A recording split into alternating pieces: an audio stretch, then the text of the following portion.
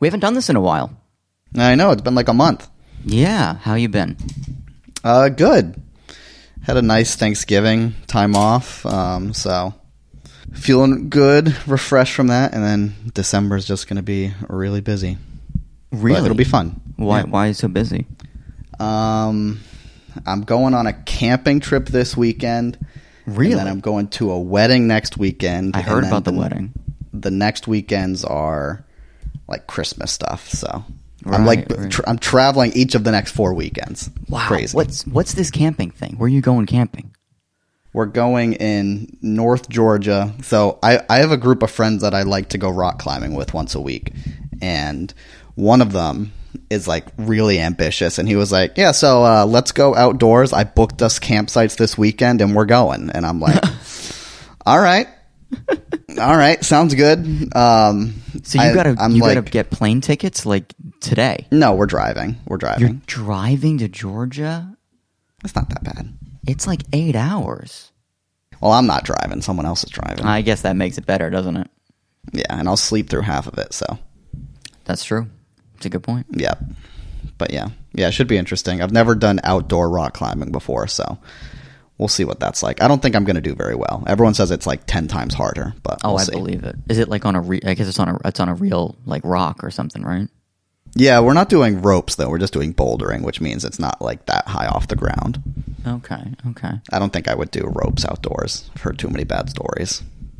Yeah, that makes sense. That's fair. All right. Well, sounds like you're enjoying life. Yeah, it's been good recently. Busy, which is nice. Yeah, gives you something to do. Yeah, exactly. You don't want to be sitting around doing nothing all the time. Right. We got so much to talk about. I mean, hit me. Let's just kind of go over the schedule. Of this episode. Okay. We have to talk about. We have to talk about the Battle of the Bobs. We have to talk about the Taylor Swift Ticketmaster fiasco. We have to talk about the World Cup. We have to talk about Netflix and Glass Onion, and then we have to do a spoiler slot on Andor because it's just incredible. So yeah, we don't need to do a spoiler slot on it, but we could just because I feel like that show you could talk about and how great it is without spoilers. So maybe we won't even need a spoiler slot, but we're going to talk about it. We got a lot going on. Yeah, it's been a lot. It's been a month, so it's been a month. There's a lot to catch up on. I get we have to start with the biggest news. This news out of Disney was just extraordinary. At 10 or 11 o'clock at night, Disney just issued a statement that was like, "Hey, Bob Chapek, the CEO, is out. He's gone. We're bringing back Iger. Bringing back Bob Iger." This guy was the CEO for 15 years. He retires, and then he's supposed to be running for president. Now he's pulling a Tom Brady, right? It's wild. It's just it's so crazy to see. The statement said like Bob Iger is back effective immediately, and like anytime a major corporation like the Walt Disney Company uses the terms effective immediately, it's like it means they're in crisis mode. You know what I mean? Like that's some shit went down. Yeah. Where do we even start with this? Do you have initial thoughts? I think it's interesting that it got announced so late at night. I think that like shows even more how like spur of the moment it was.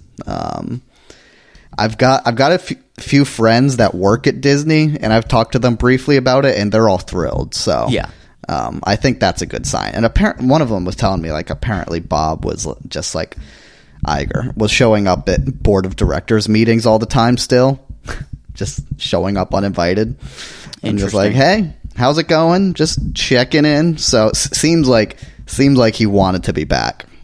So. I don't know. It's interesting. I wonder what the main reason to be back is, because if I was 70 years old and didn't have to work a day the rest of my life, I don't know that I would. So I wonder what he's up to. What he's got in mind. Yeah, what's his motivation? Yeah. Yeah, I mean, I think part of it is I do think he genuinely cares about the company. Mm-hmm. Right? And also, like most, like, you know, corporate executives, like, they care about their legacy, right? And if he feels like he screwed up his legacy by choosing the wrong guy, then, like, he might want to redo on that, you know? Right. That could be part of it. But, yeah, because, like, when he initially stepped down as CEO, he said, I'm going to stay on as chief creative officer. And then he said, and I'm going to be the chairman of the board. And then after a little while, he stepped away from that. And then for a little while, he was sort of silent, didn't speak much about Disney. And then recently, like within the last 6 months to a year, maybe, like he started talking about Disney and sort of bad-mouthing Disney and the management, like privately, not publicly, but privately to people, you know?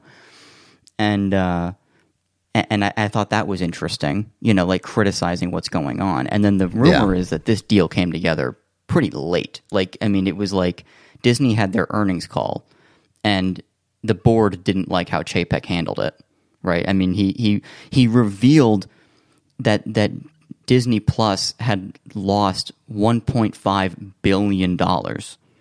And he revealed that like the way that you reveal, like, oh, I can't find the $5 I put in my pocket. Like, it was very casual. It was like very relaxed. And then like on the earnings call, he's like plugging like, hey, and don't forget, like, you know, we got our Halloween events at the parks.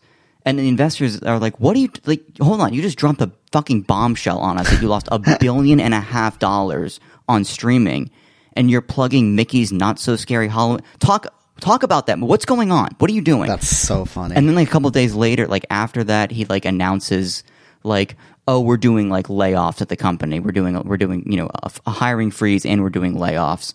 And he was like, yeah, this is because of the money that we've lost. And then and it's like, even if that was part of the plan, like, why didn't you lead with that? Because when you issue that statement after you announce how much money you've lost, it just looks like you're reacting, you know, to it looks like a rash reaction to investors freaking out rather than part of some brilliant plan. Right. You know what I mean? So like that was all handled poorly. You know, and the thing about Chapek is like he's such a numbers guy. He's such a bean counter. You know, like one of the things he did when he took over is he restructured the company. Like he totally restructured the org chart of Disney. I forget what is the name of that? Yeah, DMED, Disney Media and Entertainment Distribution. Okay, it was this like little thing inside of Disney, this little like, you know, group inside of Disney. And the way that Disney has always operated, I mean, the way Disney operated based under Bob Iger is that every little group kind of had their own. It was divisional, right? There's sort of two ways to structure major companies: there's functional and divisional. You know, functional is like everything just reports to like one guy, usually the CEO. You know what I mean? Like Apple is like the greatest example of like a functional company. Like they don't really have like divisions. Everybody just kind of reports to Tim Cook, right? And Disney was always sort of the opposite, where they're like, no, like Marvel's its own division, Lucasfilm is its own division, like Parks is a division, and they all have their own like P&Ls, like their own like profit and loss, and they have each group, each division kind of has its own power to determine budgets and where they spend their money and things like that. And when Bob Iger when Bob Iger left and Bob Chapek came in, too many Bobs. When Chapek came in, his idea was like, let's take that power away from the divisions and put it with DMED, the Media Entertainment Distribution. Put it with them, and then they'll decide like how to divvy the money up and things like that. And like that is not only taking control away from creatives, like creative executives, whether it's Kevin Feige or Kathleen Kennedy or, you know what I mean, people like that. But it's also like it slows down people's ability to like make deals. You know what I mean? Like Kevin Feige is going to have a hard time making a deal for the next Marvel movie if he has to go back and report to somebody at DMED and ask, hey, can we approve this budget spending? You know what I mean? Mm-hmm. And so and that is one of the biggest things. Like that, if you had to pick like one thing that Chapek did wrong. I think he did a lot of things wrong. I think he didn't know how to manage the politics of the company. I think he didn't know how to manage his employees. He didn't know how to appeal to creatives. But like, if you had to pick one thing that he made a mistake on, it was this reorg of the company. And and I heard a lot of that stuff is going back. Yeah, Iger is like already in the process of like undoing that, right? Not literally everything that Chapek did is being undone. Like the hiring freeze is still in place, things like that. But like, it's really interesting to see like which parts are going to stay and which parts are going to be undone. Like I think because Chapek was like, oh well, we're going to move the Imagineers from Disney in California to Disney in Florida, and all the Imagineers were like pissed off about that. They were all upset about that. Like, we don't want to move to Florida. I don't want to do that. And like Iger was like, it's kind of a weird thing to spring on someone. Yeah, but Chapek was like, I don't give a shit. We can get tax breaks and it'll save us money. So you're all moving to Florida. And then like there was like revolt from like the Imagineers, and then he was like, okay, I'll put a pause on that, right? And I think Iger, I don't think he's made a comment on that specifically, but like he hasn't said that they're going through with that plan, right? That's probably not going to happen now, because like the Imagineers are like, they're the creative people who like run the park, you have to keep them happy. You know what I mean? And it's just the difference between Chapek and Iger. Like Chapek is perceived as someone who like puts the business first and the creative second, and Iger is seen as someone who puts the creative first and the business second. Whether that's exactly, it's not to say that Bob Iger is a bad businessman. He's obviously not. It's not to say that Chapek doesn't like movies, but it's the perception and how these things get handled. You know what I mean? Mm-hmm. And yeah. Iger is seen as someone who like really cares about the creative side of it and can manage that. You know what I mean? Like it's the vibe I get is that like, even if Iger had to make all the same moves as Chapek in terms of like cutting someone's budget for a TV show or something, Iger would be the kind of guy who'd be like, "Hey, I'm really sorry about this, but we do have to cut your budget. It's for these reasons, and I hate to do it, but we have to do it for these other reasons, and I'm really sorry about that, but it's just something that's got to be done." Whereas Chapek seems like the kind of guy who would be like, to his assistant, like, "Hey, Susie, can you send a memo to so and so that their show is canceled?" Business is business. That seems like the difference between these two guys. Like even if Iger makes some of the same decisions as Chapek, or even if Chapek made the same decisions that Iger would have, it's like the way they're being handled that people are upset with. You see what I'm saying? And like you have to be able to manage both it's show business, right? You have to be able to manage the show, the creative, and the business financial aspect of it. You have to be able to do both of those things if you're the CEO of the Walt Disney Company. And Chapek couldn't do that. But Iger can. Yeah, it seems like if he's such a bean counter, he should have been counting those 1.5 billion beans. That seems like a good first start. But I don't know. It seems like whatever, if like prioritizing business was the goal, it seems like it didn't really work out. Yeah, I mean, that's the biggest loss, though, is the streaming thing, right? Because like basically no streaming service is like profitable except Netflix at this point, and that's where part of the problem that this is not that is not Chapek's fault, which is like Wall Street has in the last year turned on how they think about streaming services, right? Because before it was all about growth of subscribers. It was all about how do we, grow subscribers, and Wall Street just cared about, are you growing subscribers? We don't care if you're losing money, just keep bringing in new people, right? And it's also interesting to note that when Disney Plus first launched under Bob Iger's estimate was we will have 60 to 90 million subscribers by the end of 2024. 60 to 90 million. Almost certainly an undershoot, an underestimate, right? But that's what you do. You underestimate and then overdeliver, right? Yep. And then Chapek came in, and during the pandemic, people were at home, people bought Disney Plus, and there was some odd consumer behavior during the pandemic because everyone was stuck at home watching more TV. And so Chapek looks at the growing numbers and says, and Chapek like quadruples the estimate. Chapek is like, we're going to hit like 230 million subscribers by the end of 2024. That's so funny. And everyone was like looking at this and doing the math, and like that, you would have to grow like 15 million subscribers per quarter every quarter for like the next year and a half in order to hit that. So Chapek, he starts bringing in, he starts, an advertising tier on Disney Plus. He does the, bringing in, R-rated things, TVMA things to Disney Plus, trying to bring in a bigger audience. And every earnings call, someone asks the question like, do you want to adjust guidance on that 230 million subscribers number? And every time he was like, nope, not changing it. And like, and so it was all streaming. The streaming business has been all about growth and subscribers for years. And then earlier this year, with the Netflix correction, where, Netflix like lost subscribers for the first time or whatever, and people kind of freaked out about that. And Netflix was smart enough to like pivot the conversation away from subscriber growth and talk more about profits and how Netflix is making money. They're like the only streamer that's really making money right now. And so then once Netflix started talking less about like, growth and subscribers, they started being more transparent about like how many people are watching, how many like their like viewership hours, and they started talking more about profits and revenue. And it made Wall Street kind of look at other streaming services and be like, wait, why aren't you guys profitable now? And so even though Netflix, I think, kind of had a head start on this, and the other streamers are catching up, and so in some ways I kind of think it's unfair, and I kind of think it's premature for the street to be so concerned about profits right now with streaming.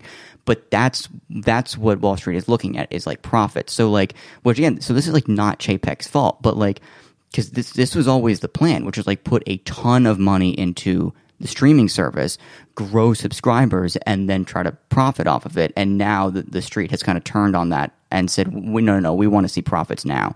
So when Chapek comes out and announces we took a $1.5 billion hit on streaming, that's not good for the stock price. You know what I mean? Yeah, not great. Wow, what a disaster. I know. It's very complicated. So now the question is like, what does Iger do? Like, so, yeah, I was just gonna say, has he had any press conferences yet? Anything public? I mean, yeah, he's obviously undoing the consolidation, giving more power back to creatives. He's undoing the DMED. He said that's going away. That's going to be gone, right? So he's undoing that. People had speculated, like, Iger likes to buy stuff, right? Under Iger, Disney bought Pixar, Marvel, Lucasfilm, and BAMTech, right? Mm-hmm. Iger likes to buy stuff. So people were like, has he got something up his sleeve to buy? And he already said, like, I'm not looking at a major acquisition right now. Oh, and Fox, of course, Fox. But he said, I'm not looking at a major acquisition. Interesting.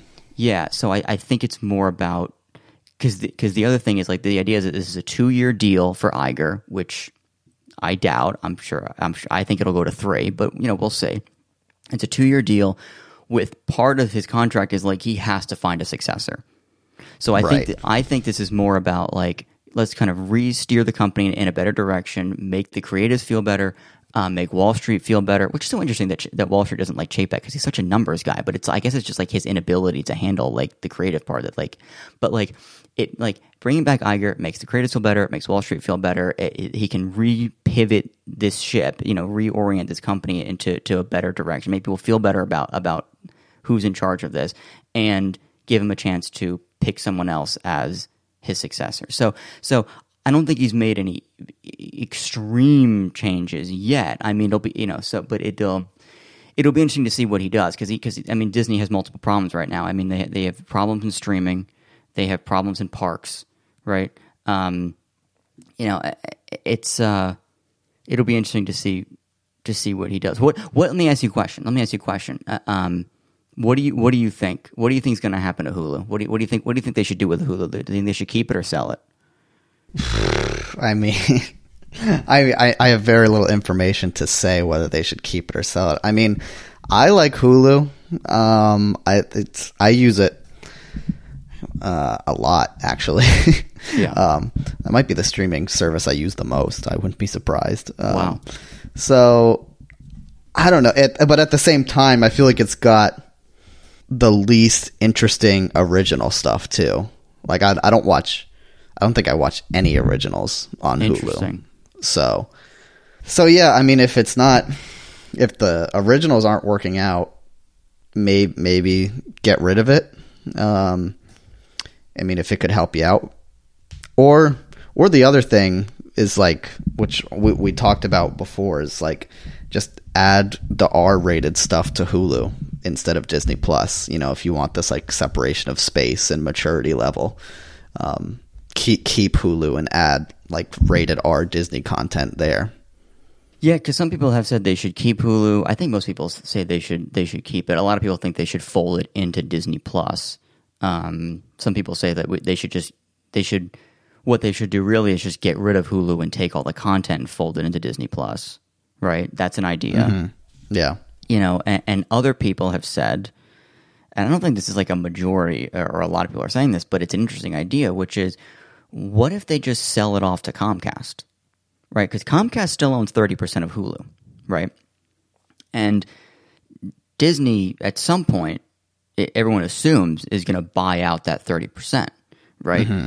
But there's an interesting idea of, Peacock has not been working out well for Comcast, right? Right. It's not doing great. Yeah, there's nothing there. It's not a great platform.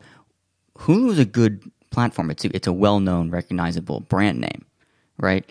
If Disney sells Hulu to Comcast, then that would bring in a ton of money for Disney, and then they could, they could offload one of these streaming services. People have joked, why Disney have two streaming services, Disney Plus and Hulu. I think the problem with that is that I think Comcast would want a lot of the IP, because that's the thing, is like Disney already has the IP and the properties and all the names and stuff from the Fox acquisition. Like a lot of the good Hulu originals are like FX on Hulu and FX stuff. That all came. They got all that with the Fox acquisition. They could just keep all that stuff and get rid of the Hulu as a platform. Keep all of the catalog and the IP. But I think the purchase of Hulu wouldn't be appealing to Comcast unless they got the catalog with it. You know what I mean? Right. And at that point, if Disney had to give up the catalog, it's like, well, why are they selling? Like that devalues it for them. So I don't know. It's an interesting idea. I don't think that'll happen, but it's an interesting idea. Let me ask you about another streaming thing, as not necessarily just streaming thing, but another brand that Disney owns, ESPN. Should they keep it or should they sell it? That one seems more complicated to me. Really? Yeah, I don't know. I associate them so closely together. Why? I don't know. Like Wide World of Sports, ESPN. I mean, I don't know if that's still called ESPN's Wide World of Sports. I think they might have changed the name actually. But I don't know. That seems like a place for like potential to me. I mean, I'm saying all this without like a lot of information here, but I don't know. So, like, to own ABC and ESPN and like so many like important sports things and like shows that people are watching. Sports fans are like very passionate people and they tune in. So that seems like an area with more potential than Hulu to me. If they got into, I mean, ESPN Plus is kind of a shitty service. So I don't know if they could like loop that into Disney Plus and make it better. Like there's decent content, not great content on ESPN Plus, but the interface itself is terrible. So I don't know if that could get looped into Disney Plus and might make for an improvement. But I don't know. Selling ESPN sounds weird to me. Selling ESPN sounds weird? Is that's what you asked, right? Yeah, I agree with you. That's why I was kind of surprised when you said it's more complicated, because I mean, there have been a few people who have suggested Disney should just get out of the sports business, or at least get out of the business of like licensing sports games and things through ESPN and just sell that off completely. Me personally, I think that's a ridiculous idea. To me, that's crazy. I think ESPN as a brand is extremely valuable. Right. And it just seems crazy for Disney to get rid of it. And I agree with you, ESPN Plus is kind of a shitty service. But I also think that, sports is in this transition period right now where people are getting off linear cable, although the decline of linear cable has been slower than expected, but people are leaving for streaming. And so the question is, how do you pivot sports from linear to streaming? And I think if there's one brand that can figure it out, or if there's one brand that has enough audience following and loyalty to make the switch to streaming for a particular brand, it's ESPN. Right. And so I think the ESPN name is valuable, and I think they could if anyone's going to figure it out, if anyone's going to figure out how to bring sports to streaming, it's ESPN, it's Disney, right? So and the other thing is the next deal, the next like licensing agreement that's coming up for ESPN is the NBA. And so it doesn't sound crazy to me that Bob Iger could sit down with Adam Silver, who's the commissioner of the NBA, and say, look, we want to re-up our deal with the NBA and ESPN, but we want to put more games on ESPN Plus. That seems plausible to me. That wouldn't be crazy. That wouldn't be a bad idea. Watching games on ESPN Plus is like, well, rephrase. Watching ESPN Plus games that are streaming on Hulu is so easy. Like, I don't know how it works where it's like these platforms are connected, but like a lot of ESPN Plus games are streaming on Hulu, and like I can watch them on ESPN Plus too, but I'd rather just go to Hulu because it's a way better app, way better service. But doing that is so simple. Like I just see like, oh, Bruins are on, and they're on ESPN Plus. I just open up Hulu, it's like one of the first icons there when I open the app, and I just press play, and there it is. It's really simple to use. I like it a lot. And if they could get that on with the NBA too, I would use that a lot too. Yeah, and maybe part of that is they need to clean up their interface a little bit on the app. I've used the ESPN app a little bit, but not a lot. And maybe part of that is they got to fix the interface.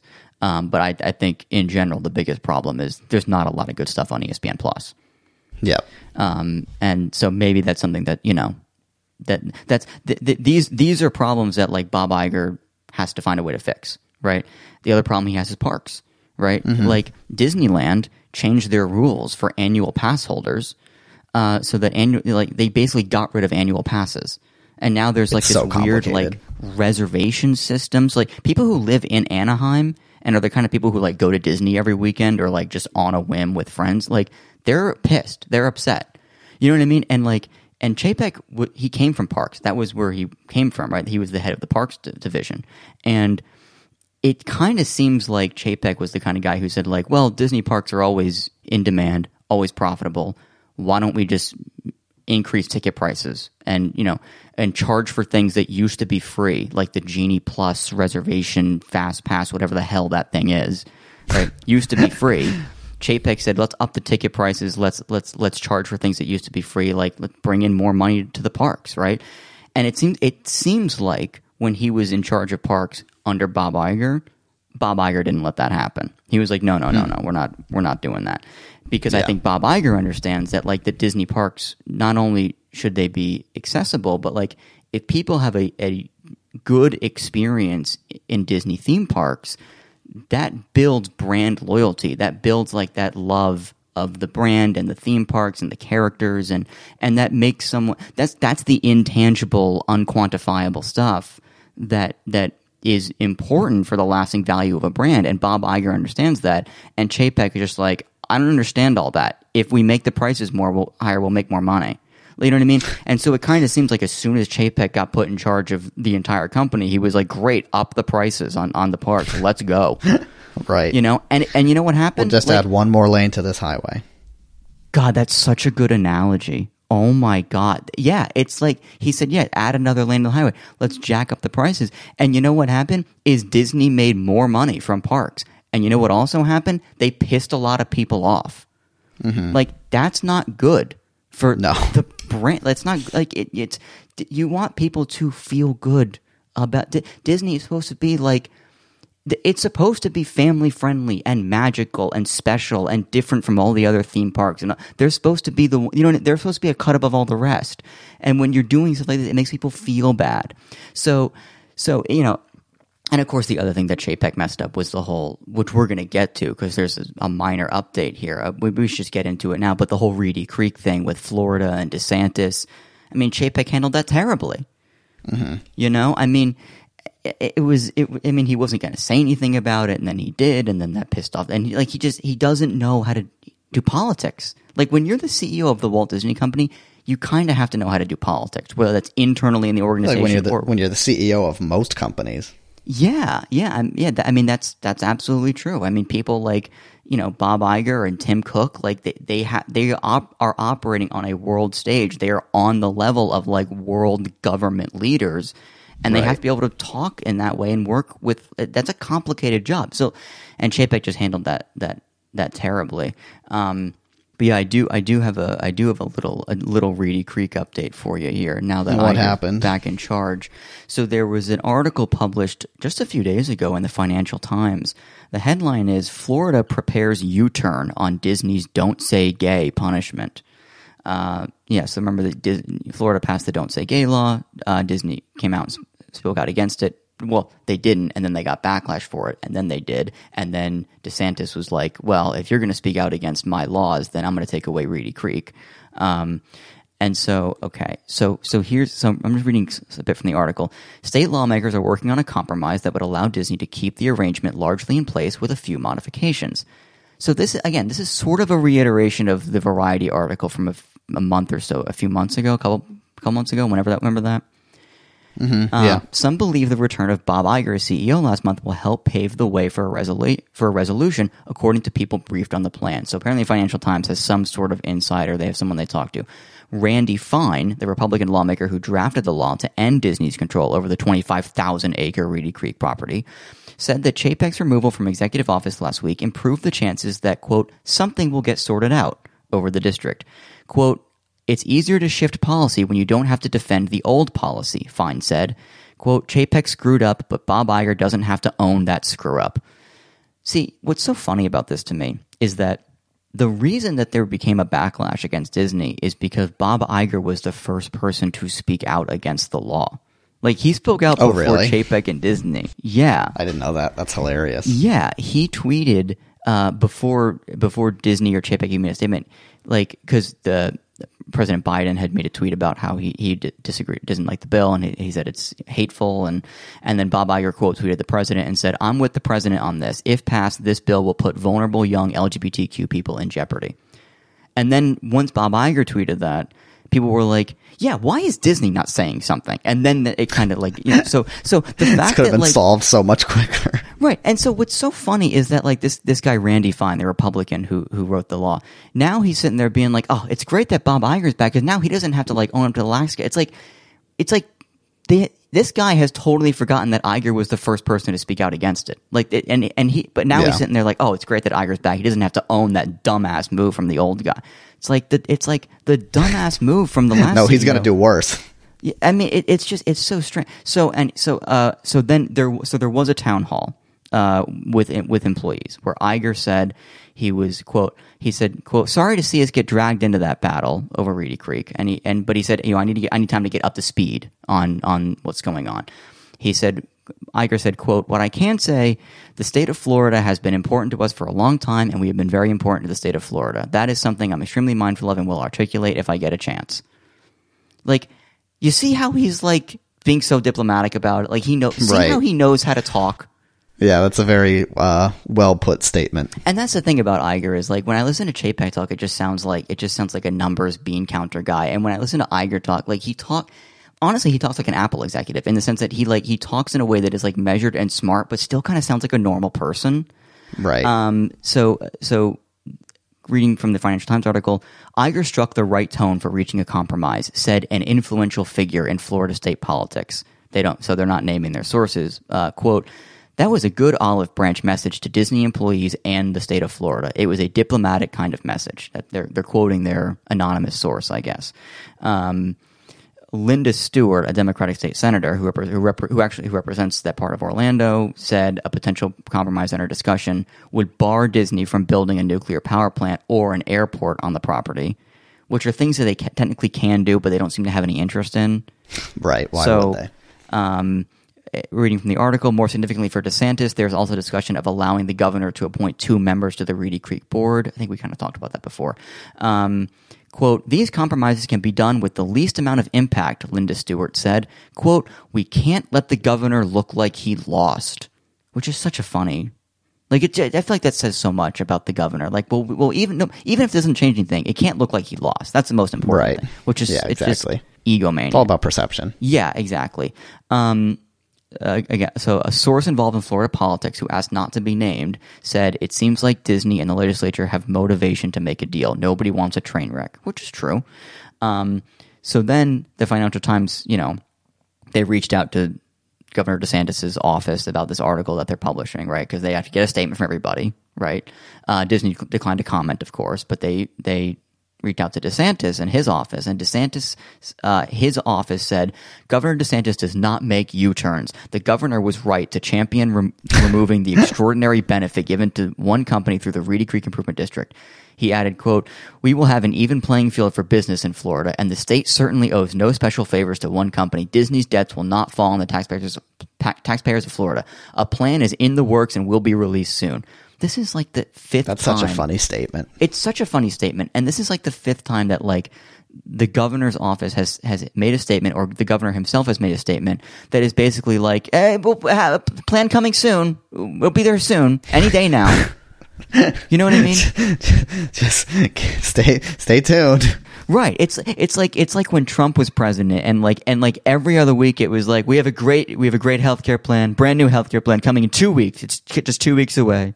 Great plan come. And like the entire Trump administration, it was like there was always a great new healthcare plan coming in 2 weeks. It was always 2 weeks away.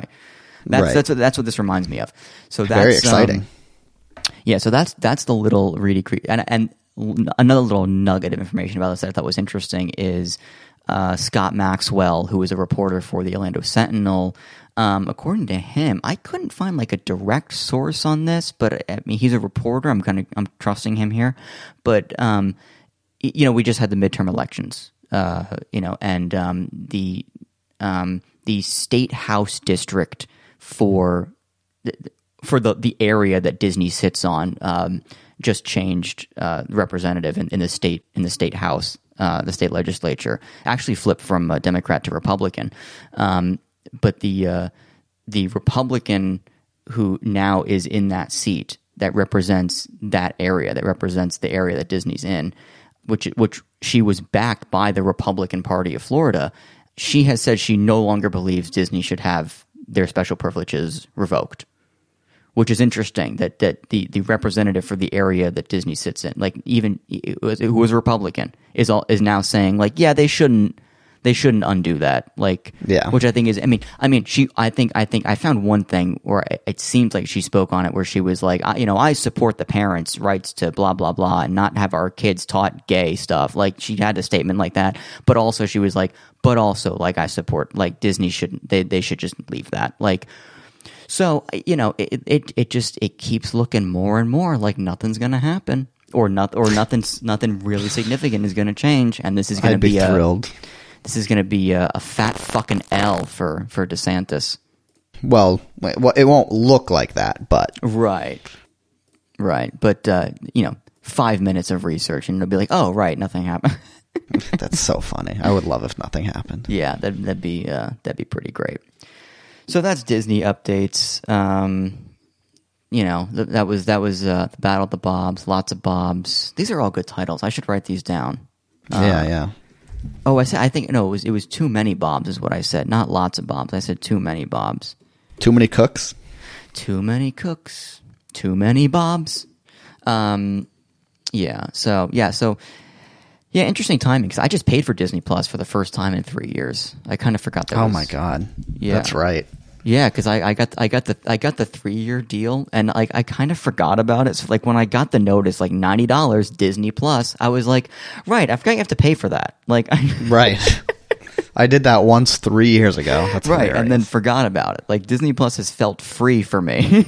Yeah, exactly. That's great. But yeah, they did. It did go through before the price hike. I think there's a price hike coming this week or next for Disney Plus. So I was lucky it kicked in before that happened. So there you go. Another thing Chapek did to try to boost money from that. Also, I think there was a report that he tried to disguise some of the losses from Disney Plus by taking things that were supposed to be Disney Plus shows and doing the thing where he's like, well, we'll put the first episode or two like on the Disney Channel, and that way he's like, well, I can count it as like a show on Disney Channel and not a show on Disney Plus, which means I can hide the loss and say it's a loss for Disney Channel, not for, which is like that. Wow, like and that's suppose so crazy. The other rumor that I think is sort of unsubstantiated, but like. the other rumor is that he was going to try to kind of blame some of the losses on his CFO. Nice. And kind of shift the blame over to her. Like, well, this wasn't necessarily me. Like, supposedly he was going to try to do that. And supposedly that's always good. Yeah, exactly. And supposedly she was one of the ones who was like, okay, maybe we should bring back Iger. Because it was like, what, 11 days, 18 days? Like, it was like within a couple of weeks from the disastrous earnings call that Iger was brought back. So the rumor is that this all came together late. And it's also interesting because like they re-upped Chapek's contract for 2 years back in March, April, May, somewhere around there. They re-upped his contract for 2 years, which it could have been 3 or 4, but you know they chose 2, which is like not exactly the strongest vote of confidence. But I think I think the board was kind of like, well, if we don't renew his contract, like who do we put in? Who do we pick? Like I don't know what to do. You know what I mean? So I don't, you know, so I think, and then I think after the earnings call, they were like, okay, you know what, you're gone. Goodbye. We'll pay you off and you're out. So it'll be interesting. Yeah. It'll be interesting to see who Iger picks. It'll be interesting. What'll be really interesting is also to see if he brings back anyone. Like, cause there were people who, like Kevin Mayer was, he was sort of in charge of like the streaming stuff, like at Disney, under Bob Iger. And he was like, by all accounts, he was like Bob Iger's right-hand man. And so when Iger left, so did Kevin Mayer. It would be interesting if Bob Iger brings back Kevin Mayer and then like grooms him to be the next CEO. You know what I mean? Yeah, when I was talking to a Disney employee the other day, he did mention that there's like someone that everyone thinks is going to be the next CEO after Bob, but I can't remember the name. But it's I don't know, at least amongst some Disney employees, it sounds like, oh yeah, we've got a good idea of who's next. Yeah, and I think there was some little talk. Again, some of these are like rumors, and it's hard to know exactly like the best sources on this or where it's all coming from. But there was some talk that like, or some maybe even just like guesswork going on that like maybe Iger wanted to pick Kevin Mayer or someone else to be the next CEO, but the board was sort of down on that idea. So Iger was like, all right, well then how about, all right, my third choice is Chapek. How about him? And like the board was okay with, you know what I mean? So like, because it does seem odd that Iger is this guy who can balance these two parts of the creative and the business side so well, and he picked someone who is so bad at the creative side and is such a bean counter and just cares about money and spreadsheets and the bottom line. Exactly. It does seem odd, and it makes you wonder like how much choice did Iger really have in that? We'll never know. But part of me thinks, that's a really hard job to do the business and the creative side. To find one person who can manage both of that really well, that's really difficult. Yeah, and that's tough. You know what it reminds me of? It reminds me of Netflix. Netflix has 2 CEOs for a reason, right? Ted Sarandos handles more of the creative stuff. Reed Hastings handles more of the business stuff. They're co-CEOs. It's like Michael and Jim. Oh my god! Yeah, that's that run on The Office. Yeah. Who's the one woman that comes in and like reorgs everything? Oh, Joe Bennett. Yeah, I love when she shows up and Jim is explaining that to her, and she's like, "So it sounds like you got 2 people doing the job of one." Yeah. not that translates to this, but right. But no, I think this is a case where 2 people doing one job actually might be not a bad idea. It might be a good idea, actually. Right. Because it's really hard to do both of those things. So I don't know. I think, in some ways, I think that would be the most interesting solution. But if Iger can find someone or set someone up to take over, because because Chapek was basically the operation. He was a good operations guy. You know what I mean? And so like when he got put in charge of like streaming and the creative stuff, he was like, okay, we'll just like operationalize it to make as much money as possible. There you go. And it's like, no, that doesn't work with creatives. Like creatives make deals like over dinner. Creatives make deals over like, I like this guy, I want to work with him. You know what I mean? Like, or like, she's cool, can she direct a movie? Like it's that's how they do it. It's not based on bottom line necessarily. That's hard for creatives to. It's hard for a total numbers guy like Chapek to understand that. Yeah, exactly. Yeah, so it'll be interesting to see exactly how this all unfolds. Just a bombshell of a reveal of a press release that Sunday night at 11 p.m. Very exciting. So that's Disney. I think that's all there is to say about it. Is this interesting to you? Do you care about this or? Yeah, it is interesting. Okay, it's very interesting. Yeah, maybe the MCU will be good again. Maybe, yeah, maybe. There. You know what? I'm glad you brought that up because there was an article in a website called The Cosmic Circus. So take this with a fucking massive grain of salt. What the fuck is the Cosmic Circus? You don't know the Cosmic Circus? I don't actually. Thank you, but I don't. Yeah, me neither. But anyway, so yeah. So after Deadline reported that Disney will, face, quote, organizational and operating changes within the company to address the board's goals, with Iger coming back, there's a report on this website called The Cosmic Circus about Marvel. Here's the headline report: Disney restructuring and how it affects Marvel Studios. Supposedly, Marvel Studios is going to be affected by this restructuring in a major way, or more than we think. This article is so long and there's so much nonsense in it. Where's the good part? What we heard regarding reevaluating the multiverse saga. We have received word from our sources. I don't know what that means. We have received word from our sources that Marvel Studios is currently reevaluating its release lineup for phases 5 and 6. As Phase 4 comes to a close, we've been informed of internal and negative feedback about how Phase 4 was handled regarding product distribution and quality. This has led to fear that Phases 5 and 6 are headed in the same direction as Phase 4. Therefore, as a preventative measure to ensure quality control, Marvel and Disney are now reevaluating future releases. Moving forward, they're interested in pushing a quality over quantity approach to these phases as a way to address issues some audiences have with Phase 4. So, again, this is, That's great news if it's true. Who knows what this source is? I've never heard of this website before, And the other thing is, remember a couple months ago where, what was it, Armor Wars? It was going to be a TV show, and then they said, no, it's going to be a movie. Mm-hmm. Right? Isn't that what happened? And then I think so. Yeah. Did that happen with Secret Wars too, or Secret Invasion? Is that it? Secret Invasion's going to be a movie now? Am I making that up? Was it just Armor Wars?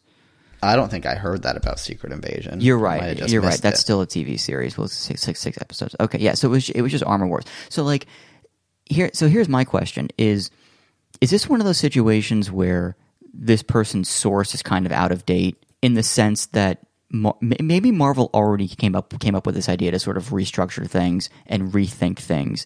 Maybe they already came up with this idea a few months ago, and changing Armor Wars from a series to a movie was part of that internal readjustment that already started happening months ago, and it's just now that this source is finding out about it and leaking it. You know what I mean? Because that happens. You know what I mean? By the time news from a major company, by the time that news finally gets down to someone who's low enough on the totem pole that they would actually leak it to some weird outlet, it's old news. Yeah, it's been in the works. You know what I mean? So I'm wondering if it's one of those situations, but yeah, so take that for what it's worth, which is, who knows. But yeah, I think there was talk that when Iger first was launching Disney Plus, there was talk that he wanted to do a thing where it was there was a group of people who would decide, okay, Disney Plus, we want X number of slots for Marvel stuff on Disney Plus. We want X number of slots for Star Wars stuff on Disney Plus. We want X number of slots for Pixar stuff and they would just go to each of those people and be like, we're not telling you how to spend money. We're not telling you what to do or what not to do or who to work with, who not to work with, but we do need you to fill these slots. That was sort of Bob Iger's idea. This many shows, this many movies. Yeah, not even movies, not even saying movies or shows, but just being we need something here from your studio on Disney Plus. It could be a movie, it could be a series, it could be a short, it could be an animated. We don't really care. We just want something. You creatively have the control to decide what that means, right? I think that was sort of Iger's idea for how he wanted to do Disney Plus, and that way there's sort of a balancing act between someone who has to manage what Disney as a tech streaming company, which it kind of is now, and then also still managing giving creatives control, and that seemed like a good compromise. So I don't know if he'll end up doing that. That was supposedly his original idea back before he left, but so who knows if that'll end up happening. It's all interesting. It's just I'm fascinated by giant companies and how they work and how they operate, especially ones that are kind of flailing right now. Right. Yeah, it's weird. It's so complicated. They're like their own governments. They really are like on that scale. Yeah, it's true. How come Apple doesn't buy Disney? How about that? Oh, wasn't that one of the rumors that they like shut down immediately? Like that was a rumor that like Apple was going to buy Disney, and they were like, "No, that's not." I don't know. Yeah, I don't know how that got started, but it's a funny idea. It doesn't really make sense for either company. No. I think I don't think Disney, wants to be underneath Apple. Like I think they want to be their own brand, right? And I don't think Apple wants to be involved in theme parks and linear TV, and you know what I mean? Yeah. It's. I think it just sounds trendy. Oh, that could be a thing. Yeah, that could. I mean, I remember when like in the first couple of days when Iger was back, people were like, "Is Disney going to buy Netflix? Could that be a big acquisition for Bob? He likes to buy things, But I think he said he doesn't have any major acquisitions. The only other thing that I think would be interesting for Bob Iger to do with his return to Disney, if he did want to buy something, is Disney has linear cable channels, they have sports, they have streaming, they have theme parks. There's kind of one thing in like media entertainment that Disney is missing out on. Can you think of it? Do you know what it is? Something Disney is missing in media entertainment. I'll tell you what I think they're missing. Like a category, a whole category of entertainment. They're just missing out. They just don't have anything. Podcasts, music, reality TV. Those are my guesses. Oh no, you're thinking too small. Oh, okay. Category of entertainment. That's a fun question. Yeah. It's a massive, massive thing in entertainment. Companies in this space are getting bought for billions and billions and billions and billions of dollars. I don't know. What is it? Gaming. Oh, yeah. I should have thought of that. Does Disney have anything in gaming? I don't think so. Yeah. They got nothing. Wouldn't it be interesting if Disney bought like a gaming company? That would be interesting. Probably won't. I mean, happen. who makes Disney games? Because I mean, like over the years, there have been plenty of Disney related games. I don't think there's a lot, but yeah, I think that's one of those things where they just like license IP out to different studios. Then I guess so. But like they don't have anything in house that's being done with gaming, right? So it would be interesting. I don't know if they're going to pursue that. I think maybe they should eventually, but I don't know if that's a top priority right now. But it would be interesting. Yeah, no, that would be for sure. Anyway, all right, I think I'm really done on Disney now. All right, third time's a charm. Yeah, there we go. You get your Taylor Swift tickets? No, they're not for sale. Well, they are. They're just $12,000. Does that bother you? Right. Yeah, my budget was $10,000. So. Oh man, just over, just a little bit over. Right. Yeah. Anyway, I wrote down the Taylor Swift tickets thing because like it seemed like it was such a massive story, and now it's been like a couple weeks, and it's like everyone either got their tickets or they didn't. The DOJ is investigating Ticketmaster for monopolization, I think, and Swifties are suing Ticketmaster. Like it's like okay, it seems like something might happen here. I don't know. We'll see. Right. Yeah. No, I think it's great. I hate Ticketmaster so much. Yeah, it's pretty bad. Did you hear Reconcilable Differences, Syracuse's idea for what to do? Yes, I did. Wasn't it sounded a lot better? His idea was like it's a lottery, and then if you get chosen, you have like a 30-minute window to like buy your tickets, and then the next person has a 30-minute window to buy it. And his idea was so funny because it was like it would take weeks and weeks or months to sell all the tickets if you're doing one person buys tickets at a time. Like it would be months. But the concert is in a year. Like, who cares? Right. Yeah. Like I think that's such a great idea. And I it's funny. I pitched this idea to Jamie. I told her about it because my roommate Jamie loves going to concerts. Always has to fight with Ticketmaster. She got Taylor Swift tickets, so she's thrilled about that. But I asked her about this idea. She goes, no, but I feel like that would take away like my control over like as a customer. I feel like it would take away my control. And I'm like, yeah, but it would be easier, make more sense. She goes, I know, but it would, and she goes, I think you're probably right, but it would feel like I have less control. I don't think you have much control now. I mean, that's kind of how I feel too, but it's like, her idea was, she said, well, like artists should have their own like subscription service where like you pay a yearly fee to be like part of like the Taylor Swift fan club, and then you get special. Because like the way they did it for the Reputation tour was great, where it was like the more you bought from Taylor Swift, like the more points you got. The more you watched her videos, the more points you got, and the more points you had, like the better chance you had in in the Ticketmaster verified fan sale, But then this year they said, okay, we're going to do the verified fan thing, so that you have to be a verified fan in order to get tickets, right? Which sounds good, no bots and scalpers, right? But you know what the criteria was to be a verified fan on Ticketmaster this time around? Couple clicks of a button. You had to have a Ticketmaster account. That's hilarious. Yeah, having a Ticketmaster account, you can't be a bot or a scalper with a Ticketmaster account. No, certainly. Like, so that whole system was just crazy. Yeah, so like, I don't know. I think there's a weird thing about ticketing where people have this idea that like all the tickets have to go on sale at once, which is stupid. Who said that? Why does that have to be? Who made up that rule? That's dumb. Mm-hmm. There's this weird idea that it has to be like you have to punish yourself in order to get good tickets. Like right. I sat here on the computer for 8 hours, and therefore I should be able to get it's this weird like self mutilation idea of like the people who suffer the most and right. and just kill themselves and put in the worst, the most work and just have the worst experience. Their suffering means that they deserve tickets, which on some level I get. Like if I suffer and I take time off work and I sit on the computer for 8 hours and I don't get tickets, I get it. I'm pissed. But on another level, it's like, why does torture have to be involved in right. the ticket buying process? Like there's got to be a better way.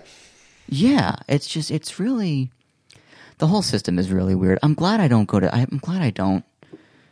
to concerts too much or don't care too much about it, because I getting My Chemical Romance tickets was a pain in the ass enough. I don't want to do that again. Yeah, I mean it's just such a bad system. Like the idea that these tickets will go on sale at 10 a.m. on a weekday when tons of people are working and don't have the luxury to be on standby at a computer. They're just going to go on sale and you get them now or you don't. And the idea that you don't know what the price is before they go on sale is crazy to me. I mean, I've had the conversation several times before where it's like someone asked me if I'm interested in going to a show. And I'm like, well, what are the tickets like? What are the prices? And they're like, oh, we don't know yet. And I say, oh, well, I'd be interested at $50 or so. What I'd be interested at $100 for this concert. If it's around there, I'm in. And it's like, no, we don't have the luxury to be able to like help you with that. It's like, you need to commit now, regardless of what the price is, because I either need to buy 3 or 4 tickets, and I can't just wait around and just say like, hey, I'm looking at some tickets now. They're $120 plus fees. I know that's more than you wanted. How about that? Sure, sounds good. Oh, they're sold now. Sorry, we can't go anymore. Like that. That's how it works now. It's terrible.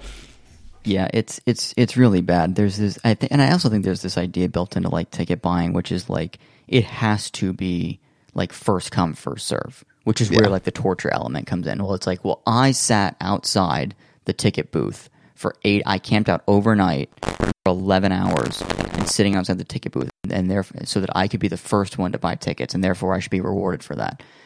And like, I don't know, I get the idea of doing things like first come, first serve in a way that makes sense. But when you have millions and millions and millions of people trying to get tickets to,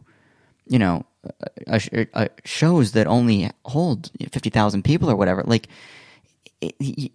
first come first serve is just gonna make everybody miserable. Mm-hmm. I don't know, and I also think like when you have an artist as big as Taylor Swift, like that's the time when you should be able to experiment. Like that's your chance to do something different. I don't know. Yeah, I know she met with all of them before, and she was like, so everything's gonna go good. There's gonna be no problems, and they were like, yeah, we got this covered, and then. Whatever. And Taylor Swift is probably pissed because, like, she loves money. Oh, yeah. Right? Yeah, she's put out a few statements. Well, I mean, has she lost money on this? I doubt it. If tickets are being resold for $10,000, she's not seeing that money. Yeah, I mean, that happens all the time, though. Right, but don't you think the artist wants that money? Yeah, no, I mean it doesn't make it right, but I don't know. That's what I'm saying. Is like it's kind of fucked up that like scalpers can sell tickets for $10,000, $12,000, and the artist is like, well, why aren't I seeing that money? Like, right. Either sell it directly to a fan, or I should get a cut of that. Like, yeah. So anyway, well, you know what's easy to buy tickets for is the movies. Right. That's always been easy. At least that's pretty easy. Yeah. So you and I except when Endgame came out. Yeah, that was kind of crazy. Although even that wasn't too bad. I feel like I don't know. I don't remember stressing out about that. Yeah, it wasn't that bad. You and I each saw Glass Onion. Mm-hmm. We had different thoughts about that. I think you and I just enjoy those like movies on like differently. Like I think I just get such a kick out of like the whole mystery box, and the movie you're watching isn't what you think it is, and it's like I don't know. I enjoy those. I think those movies so much. They just scratch the right itch on my brain. You know what I mean? Mm-hmm. Yeah. So like, and that's subjective. I don't want to like, litigate like why didn't you like this movie as much as I did. You know what I mean? But, yeah. What do you think about Netflix bringing it to theaters for 1 week only? I thought it was great. I think it's a great idea. I don't know, especially the first time you saw a Netflix movie in theaters. Yeah, it is. Me too. I don't know, especially for a movie that's going to be as popular as this one is. Like, there's so many Netflix movies that come out and like you've never heard of the movie until it's on Netflix, Right. Whereas this is like the rare exception. It's like, oh, this is coming to Netflix and I'm excited about it. So the fact that it's in theaters is great, and it's made by a good director who's like a movie you would want to see on the screen. So the big screen, that is. So yeah, no, I thought it was great. I kind of wish it was in theaters longer. I didn't realize it was only a week. I feel like a lot more people might have seen it. Yeah. Well, do you know how this movie has done at the box office? Mm-mm. Matt, Glass Onion, I mean, granted, it was only in 650 theaters, okay? It wasn't in, like, thousands of theaters across the country like a new Marvel movie. It was about 650. So, And, again, this is not, like, a mega blockbuster movie, okay? But for what this movie is, for the number of screens that it was on, this film did fucking gangbusters at the box office. Yeah? It did really well, to the point where there was like discourse on the internet about like, why are they not keeping this in theaters longer? Netflix can make so much money.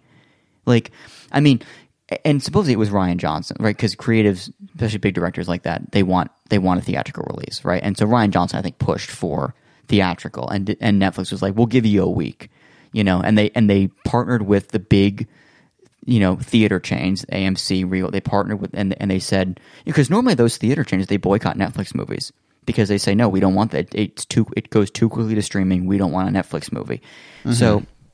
So Netflix and the theaters reached a deal where, because normally the ticket sales, like it's like split like 70-30, like 70 goes to the studio, 30% goes to the movie theater, right? Which is why your popcorn is so expensive, right? Right. But supposedly Netflix reached a deal with the theaters that was like, hey, give it to us for 1 week only, and then it won't be on Netflix for a month after that, and we'll also split ticket sales like 50-50 is supposedly what the deal they made. So the theaters were like, okay, we'll take that deal, and it did. Yeah. It did really well. Again, like for a sort of like more mid-budget movie that's not like major franchise IP, like the per screen average was pretty good. Oh, I mean, it did better than Strange World. Oh, that's not a hard bar to clear, right? Go woke, go broke. Another one of Bob Iger's problems is like, how do you, But yeah, so this film did well. The movie did well at the box office, all things considered.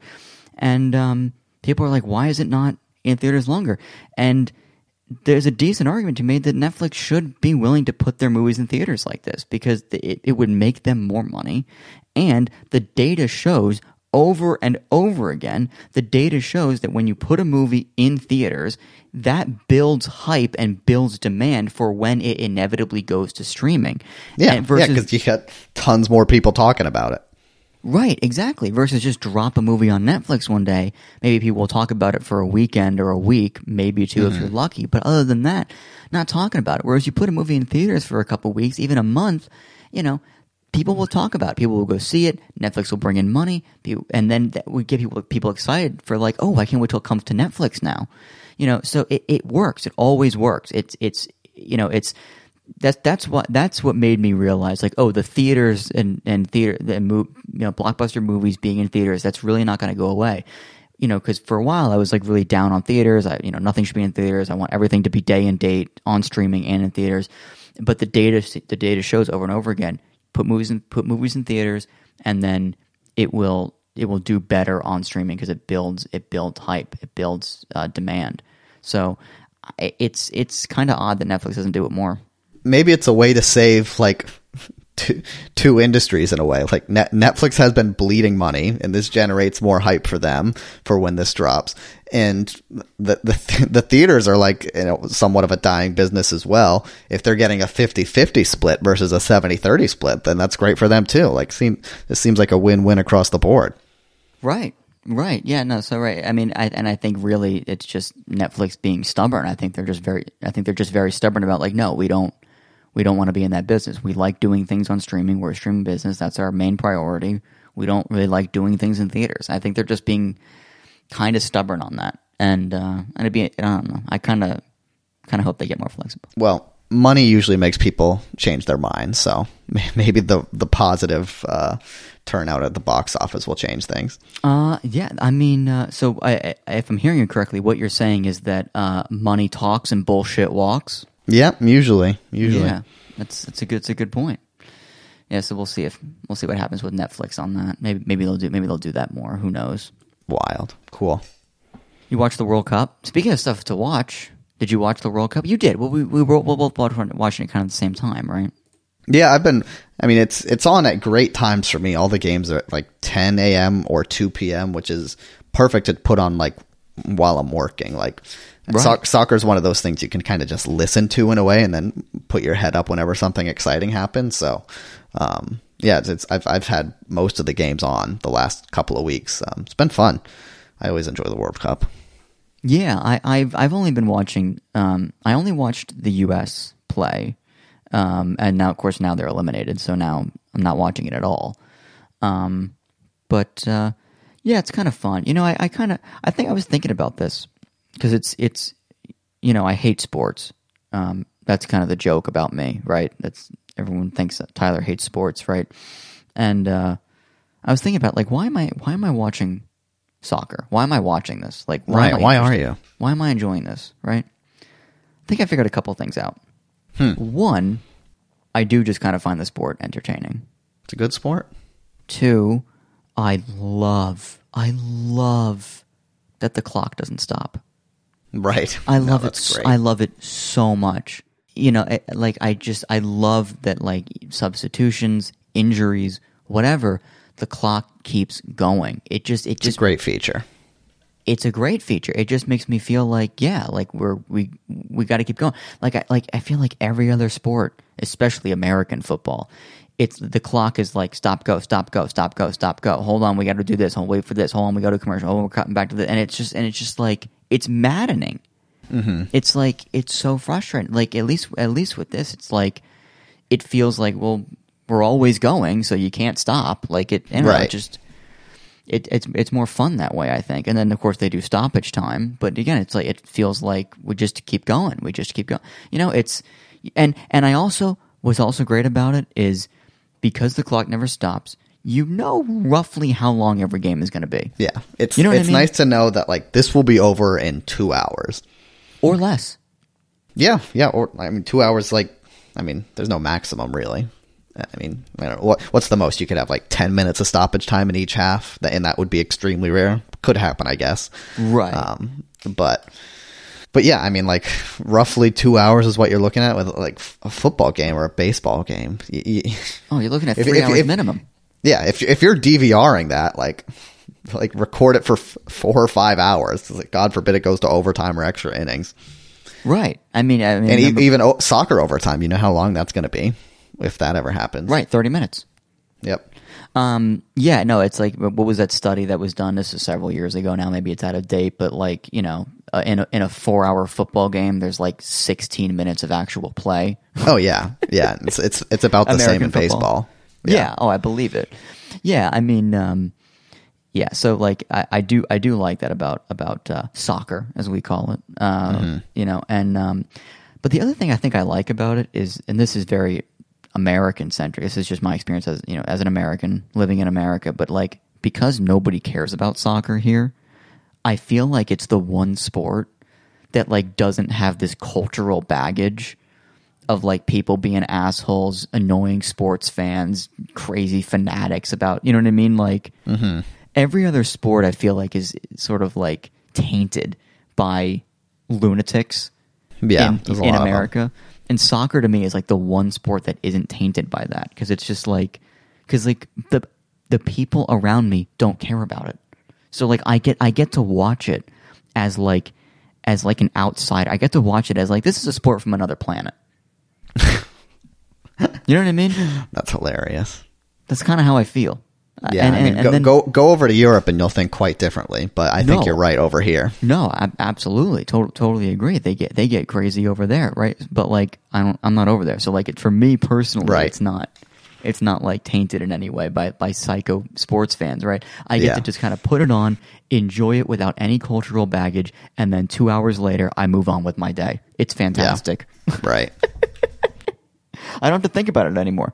Yeah, exactly. It's great. No, I don't know. There is something about the fact that it's countries too that I think is like makes it so much more fun. Like there's I'm not going to go to a USA soccer watch party and get in a fight with the guy who's rooting for Portugal, you know? like that guy's not there. We're all rooting for the same team. It's a fun cultural patriotic thing. I don't know. There's something nice about that. Like, yeah, all these people, they're from where you're from. You like them, and they're playing for their country. They say that all the time. It's cool. It's unique. Yeah, it is. It is fun. Speaking of sports, you and I went to a Bruins game. Yeah, I went to a little hockey game. Yeah, we went and saw hockey. We went and saw Bruins at Lightning. Yeah, that was fun.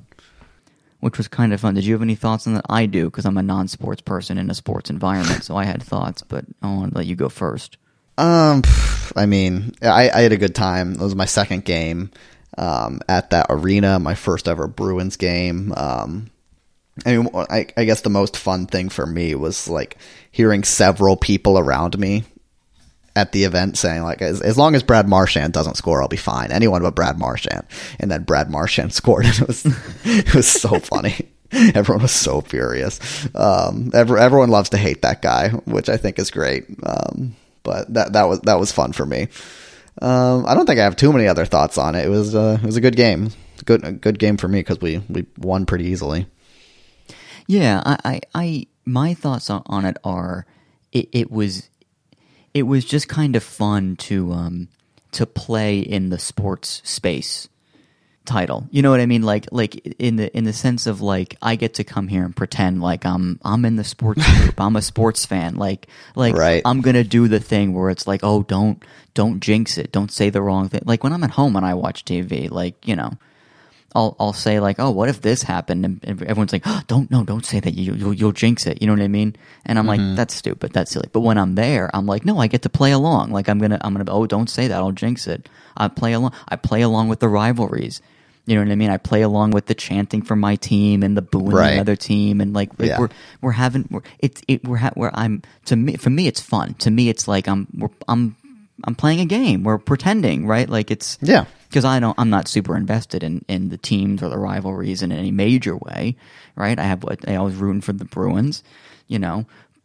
But like, you know, it's not going to break my heart if they lose. You know what I mean? Right. They didn't, thankfully.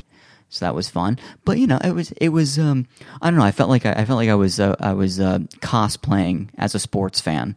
There you go. I mean? That's a fun experience. It was kind of fun to pretend like that, you know. Right. So yeah, it was just kind of a fun experience. It was, you know, that's the things that like I do think are kind of fun about sports, is that when you can keep it lighthearted and you can do like playful rivalries and like it.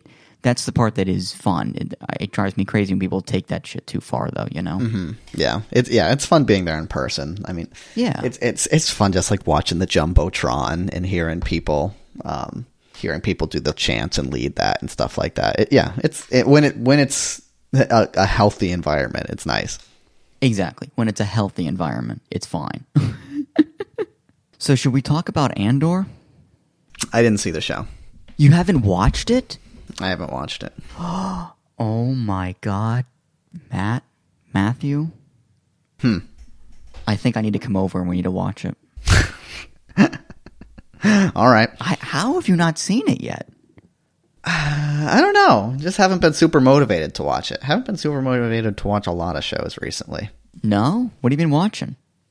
Survivor, Bachelor in Paradise. That's about it.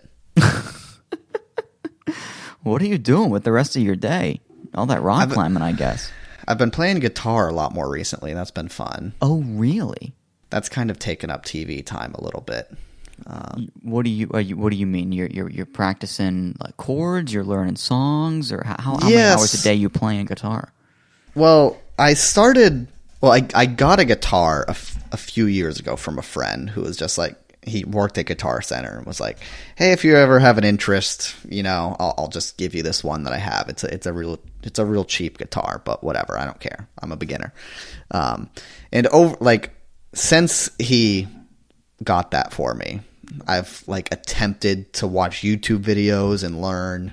I had that video game for a little while that teaches you some things, but they're not really that good at getting you to learn how to play an instrument, especially YouTube videos. It's like you watch a YouTube video and a guy shows you 5 chords in 10 minutes. Like it's like he taught you how to do the chords, but it's not like you have them down after watching that video, unless you just watch the video over and over, and that's boring as hell. So the ways I was going about learning just weren't very effective. And I was like, you know what, I should just take this a little bit more seriously, spend a little bit of money on it. So I bought a subscription to Musician, which is this instrument learning app.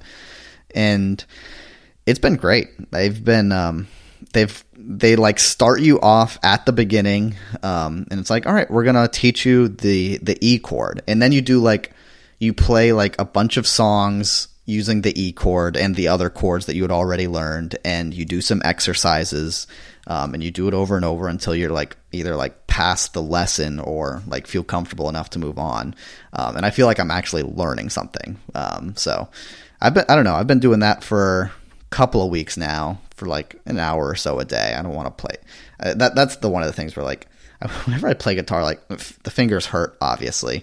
Yeah. I think that'll go away. But also, it's just such a hunched over position that whenever I'm done playing, I need to just lay down and stretch out my back a little bit. So, yeah, not a crazy amount of time.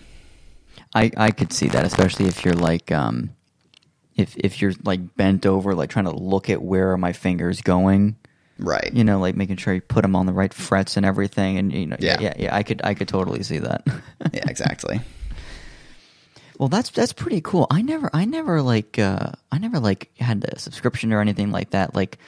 The way I did it was I basically just would go to Ultimate Guitar and find a song I wanted to learn. And it gives you the chords, and then I would and you can click on the chords or hover over the chords, and it tells you how to what frets to put, you know what I mean, and how to play that chord. Yeah. And that's basically how I learned. It's just memorizing some of the more basic chords, and then just practicing songs I like. And that's probably why I'm not a very good guitar player, because I never learned any sort of formal method, but. That's pretty much how I learned all the chords I know. Is just I learned it on the internet while trying to play a song. You know what I mean? Yeah. I mean, that seems how that'll get the job done. Most you can be very competent at guitar just by learning the main 6 or 7 chords and going from there. Right. So that's kind of where I'm at. I've learned 5 or 6 chords. The best part about this for me is like teaching you to like switch from chord to chord and like getting the fingers moving the right way. Because like the YouTube videos that I was talking about, it's like, all right, this is an E chord, and you strum it, and they're like, okay, this is an A chord, you strum that, and it's like, right. No, you gotta play. You gotta play these like one after another, like in different orders, like to get the rhythm of moving your hand around the fretboard. So it's been a lot better. Yeah, that's interesting. That's like part of the instructions because like that they're teaching you because like that's one of those things that like I never had anybody teach that to me. I just like I would just try to play songs, and if I had to go from E to A, then I would just be like, okay, well, how do okay, well, my hands are here, now I got to put them here. I guess I'll just do that. Like, it was just like, it was one of the things I just kind of figured out for myself, like, or like what feels comfortable for me to move to and from each chord. You know, that's kind of cool that they're incorporating that little detail. I never thought about that as like, as something you'd have to learn. But yeah, I guess I did have to learn that because it's not enough to just know the chord. It's like, how do you get there? You know? Yeah, exactly. Well, that's really cool. Yeah, no, it's been fun. I'm enjoying it. Next time I come by, I want to hear you play something. I don't think I know any songs yet. I mean, I'm sure there are songs that I could play, but I'm not playing anything recognizable yet. Let me ask you a question. If I pulled up a song with like, 4 or 5 basic chords, could you play along with the chords in front of you? You think you're good enough to switch between chords like well if you have it in front of you? Yeah, probably. If it was, if it was easy enough and like maybe somewhat of a slow song, and all I was doing was just like playing the chord, like getting the rhythm of like strumming down is a little bit harder. Still, I'm sure I'll get there. But like, if someone else is like playing the main lead guitar, and all I have to do is just like strum each chord along, I think I could do that. Right. Yeah, strumming is something I'm not great. I mean, well, because different songs have like different like strumming patterns and stuff. Yeah. And sometimes I can do it, and sometimes like I can't. And that's probably something that I should work on, but I just don't. Right. Like sometimes it's like you can hear the strumming pattern. It's very clear. Like Hotel California, I think of as a song where like even if you're not like plucking the chords, like playing it note by note, and you're just kind of strumming along, you can figure out like the way to strum Hotel California. Yeah, you know what I mean? Because it's so distinctive, the sound of it. And then there's other songs like That Funny Feeling by Bo Burnham is one where I don't think I'll play that song by myself sometimes, and I'm like, I don't think I have the strumming right. I'm not sure how. Like, I don't know. I can't figure it out. I don't know. Yeah, something about it. Yeah, that's funny. Because to me that like sounds like an easy song, but like you sit down and play it, it might be completely different. Yeah, and like the chords are pretty easy. It's just like I don't know, the strumming pattern of it, and then especially like if I'm just by myself in my room, and I'm like. And I'm trying to like play and like sing the song to kind of like help keep time, and because I like playing and singing along to it. It's like trying to do the correct strumming pattern while like singing and remembering the word. Like that's all. It's complicated. Playing an instrument, especially singing along, is a little more complicated than you think it might be. Oh yeah, definitely. I've always thought singing and drumming at the same time would be really hard. Yeah, that's pretty crazy. I think I did that once on Rock Band. Yeah, just to try it, and it was like, yeah, it's you got to like really know the song, right. Which I guess if you're like in a band and you wrote it, like maybe you do. yeah. I mean that's how the Eagles do it whenever it's a Don Henley song. Right. I forgot they have their drummer sing sometimes. Mm-hmm. Yeah. Always interesting when a band has the drummer sing. Right. When I saw the Eagles live, it's such a different experience. Usually like lead singers like center stage, he's like up there in the back. Queen has a song or two where the drummer sings. I forget his name. Yeah, not many though. Yeah. Green Day's got a song where Trey Cool sings. Yeah, it's a good song. Well, it sounds like you and I should get together soon. We should play guitar. We should form a band. There we go. And then we should watch TV. So Andor was good? Had a good beginning, middle, and end? Oh my God, I thought it was fantastic. Matt, I don't know how you're not watching this. It's. I mean, look, I know we're not at like our year in review, like, you know, Acrasia Wrapped episode yet, okay? But I'm just teasing it. This is one of the best shows of the year. This is really this is high on my list. Higher than White Lotus? I think so. I mean, White Lotus is great this season. White Lotus is great. Are you watching? No. Oh, well then why'd you bring it up? Because everyone's talking about it. Why aren't you watching that? That's easy. There's no baggage. Is it? I don't know. I don't know anything about it. How long are the episodes? I mean, like, you know, 50 minutes. 50 minutes, Jesus. Yeah, I think it's 7 episodes a season, something like that. I don't know. It's not bad. But yeah, no, Andor was fantastic, you know, and it's one of those, and you know what's funny? It's the like least watched Star Wars show that they've done so far. That's so funny. That's hilarious. You know, which is so funny because it's like Star Wars fans have said, "Oh, we want something more grown up. We want something more adult," and then like Tony Gilroy gives it to them, and they're like, "No, no, not interested." It's like it's so and it's so interesting because it's like every other Star Wars show is like, I had action figures when I was a kid. I'm going to make them fight each other. Here's a show about that. Right. And Tony Gilroy comes in and he's like, there's one way out of fascism and it is armed revolution. It's fucking awesome. It's so cool. That's great. No, it's not a great Star Wars show. It's just a great show. If you took Star Wars out of it, it would still be a fantastic show. Yeah, you know? That's nice. Which is what they should be doing. And in some ways, I do think in some ways it like. First of all, I think people will come back to the show. I think like it's got low viewership now, but once season 2 comes around and it connects back more to Rogue One, I think people will come back to it and find it. So I'm not too worried about that. But I also think that Andor is so important for like the Star Wars brand because it shows that not everything needs to be the same like tone or vibe or feeling, you know? And like same characters too. Yeah, like it shows like you don't need to do that. Like you can do original characters with a totally different vibe, totally different story, style, feeling, philosophy. Like the thing that I think is so interesting about it is that the Star Wars movies and the Star Wars movies have these themes of like hope and kindness and like kind of like optimism. You know what I mean? Like you know what I mean? Like kindness, kinship, love. You know, these are sort of themes of Star Wars, right? And every movie, all the movies and a lot of stuff that's come out has sort of taken the attitude of like, you know, these themes and these feelings are sort of fundamental to what Star Wars is as a franchise.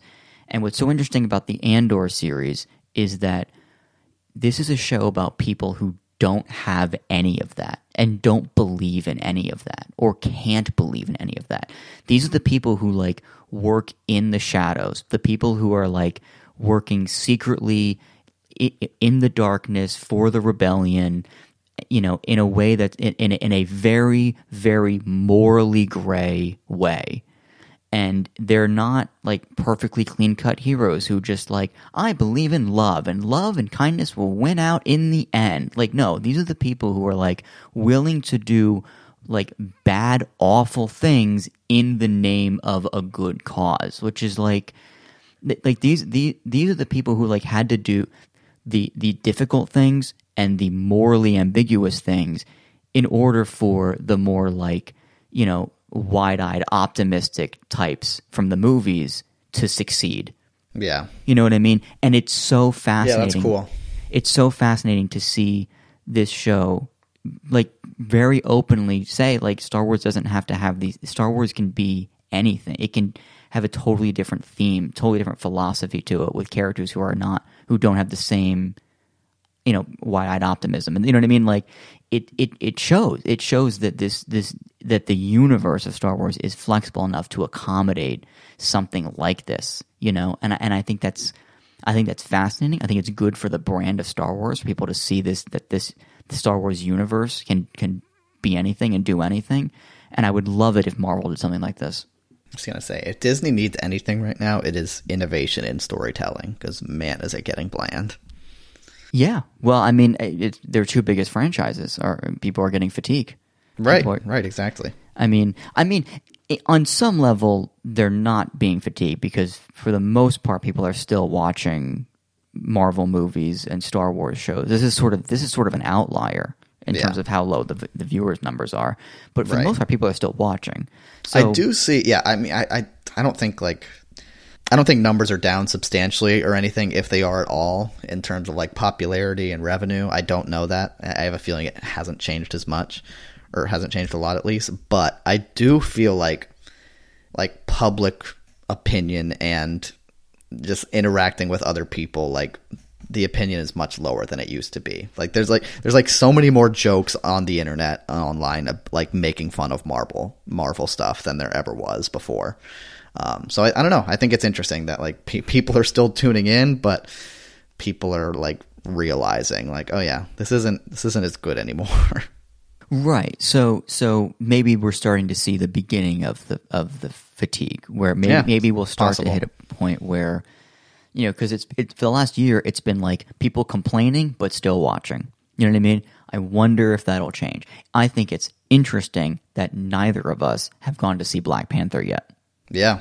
It's been out like 3 weeks or something, and and we still haven't seen it because when was the last time I hadn't seen a Marvel movie in this long? Yeah, and I kind of don't care. Like when I went and saw Glass Onion, I came home and I told my roommate Alex, because he was interested in the movie too. I told him, I'm like, yeah, it was great.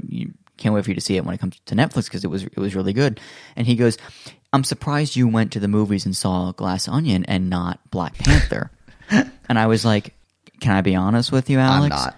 I forgot Black Panther was out. Right.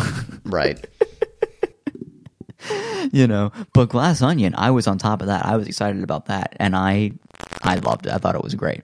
But so when I went to go see Glass Onion, I was hanging out with a few people, and a couple of us had the idea. It was like, you know what I want to do today? I want to go to the movies. I don't know what movie I want to see, but like we're gonna have a slow, chill day. Let's go to the movies.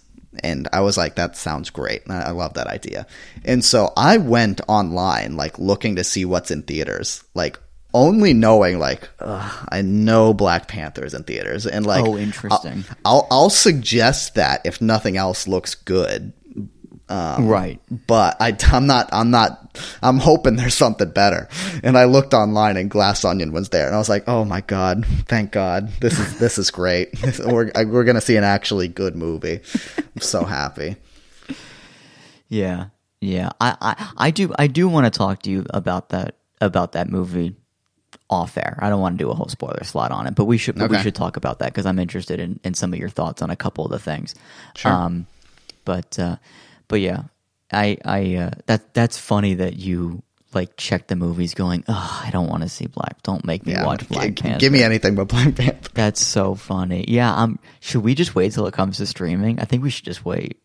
Yeah, I mean, unless someone asks me to go, wanting to go see it, I have no plans. And I don't know, it's come up where it's like I've had a few hours on the weekend, and I'm like, maybe I'll go see that. Maybe I'll text so-and-so. And I'm like, I don't want to, though. I just don't want to. All right, I'm looking up. When does this come to Disney Plus? Okay, so I think they haven't announced it officially. I'm seeing an article that's like estimating based on previous movies. Doctor Strange Multiverse of Madness dropped on Disney Plus 46 days after release. Thor Love and Thunder was 62 days after theatrical release. So yeah, I mean, probably early 2023. I wonder if the holidays will play into that at all. Maybe it'll be a little bit delayed because people are seeing movies around Christmas. Yeah, but you got to remember Avatar's coming out or came out. I don't know. I don't care, so I'm not paying attention to it. But I think that is going to take up a majority of what people are going to the movies to see after a certain point. Yeah, I can't wait for that to come out. You really interested in this? No. I'm so interested in the topic, but not at all interested in the movie. Oh, I gotcha. You're interested to see like what happens with this movie. Right. You don't actually want to see the movie. I think James Cameron said like this needs to be like the third highest grossing movie of all time to make money. I saw something about that too. That's crazy. I don't know if that's true. That can't possibly be true. Maybe it's like it's a half truth or something, but it's a hilarious idea. No, I heard a report that like someone went to Jim Cameron and was like, Jim, can you please cut down on some of this runtime? This is so expensive. And he was like, no, fuck you. And they were like, okay, fine. That's awesome. That's so great. December 26th would be exactly 45 days after the November 11th theatrical premiere of Black Panther: Wakanda Forever. So I would guess sometime late 2022, early 2023. I'll get to it in January. I'll watch it in January, February. I mean, because here's the other thing, is that I believe it's 98% of movies make 95% of their box office revenue in the first 45 days. Yeah, I mean, that sounds right. So the previous rule of like, oh, we have to wait 3 or 4 months after theatrical in order to bring it to streaming or Blu-ray, that doesn't really make any sense. Like, it doesn't need to be in theaters for 3 months. Right. It can be in theaters for a month and a half and you're fine, Yeah, exactly. All right, so yeah, I know all of our fans are disappointed that we didn't talk Wakanda Forever, but we will get to it in a month or two. Yeah. So stay tuned. Care. It's just so long. That's part of why I don't want to see it. Is it long? How long is it? It's like 240. Oh, God. I'm sure it's good. I was talking to a friend, and I don't know how this happened. She claims that she found the script online and read the script. I don't know how. What? She didn't go see the movie though, but she read the script. And I asked her, I was like, "Well, how was it?" She was like, "These movies are all the same." And I was like, "Yeah, that sounds about right."